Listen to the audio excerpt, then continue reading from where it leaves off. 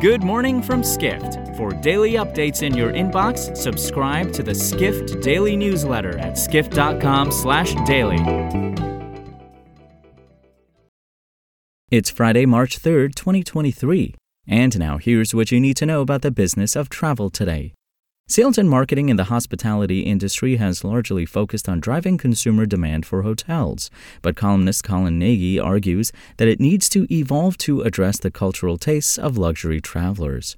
Nagy writes in his On Experience column that the best sales and marketing practitioners are both business drivers and cultural navigators. He adds that smart cultural partnerships and programming can drive up rates and a property's perceived value, citing a Mandarin Oriental hotel in Dubai as an example. It records the highest average daily rates in the city. Success Nagy attributes in part to its relationships with prominent Emirati designers and fashion powerhouse Dior.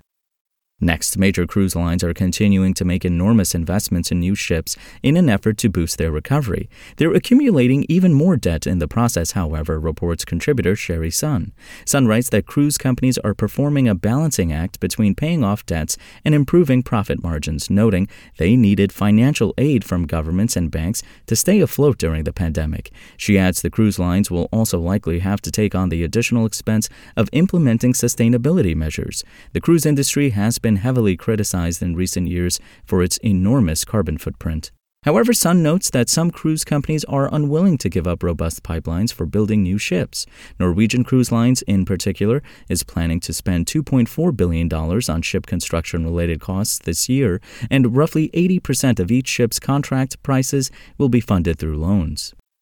We end today looking at an Oman-based hotel ambassador educating travelers about frankincense, an essential ingredient for many Omanis.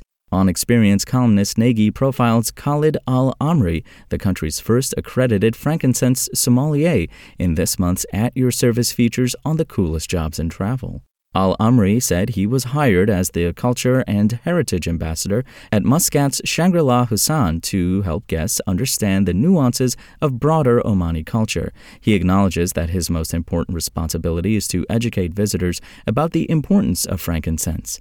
Many people have a passing familiarity with frankincense given its role in the Bible and symbolic role in religion. Nagy writes it's pervasive in all aspects of Omani society, including health and wellness and hospitality.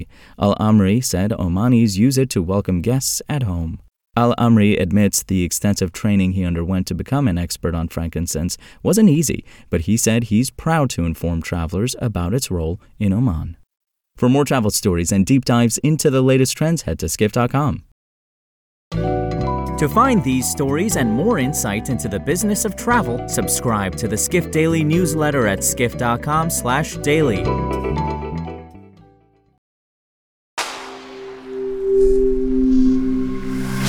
SpokenLayer.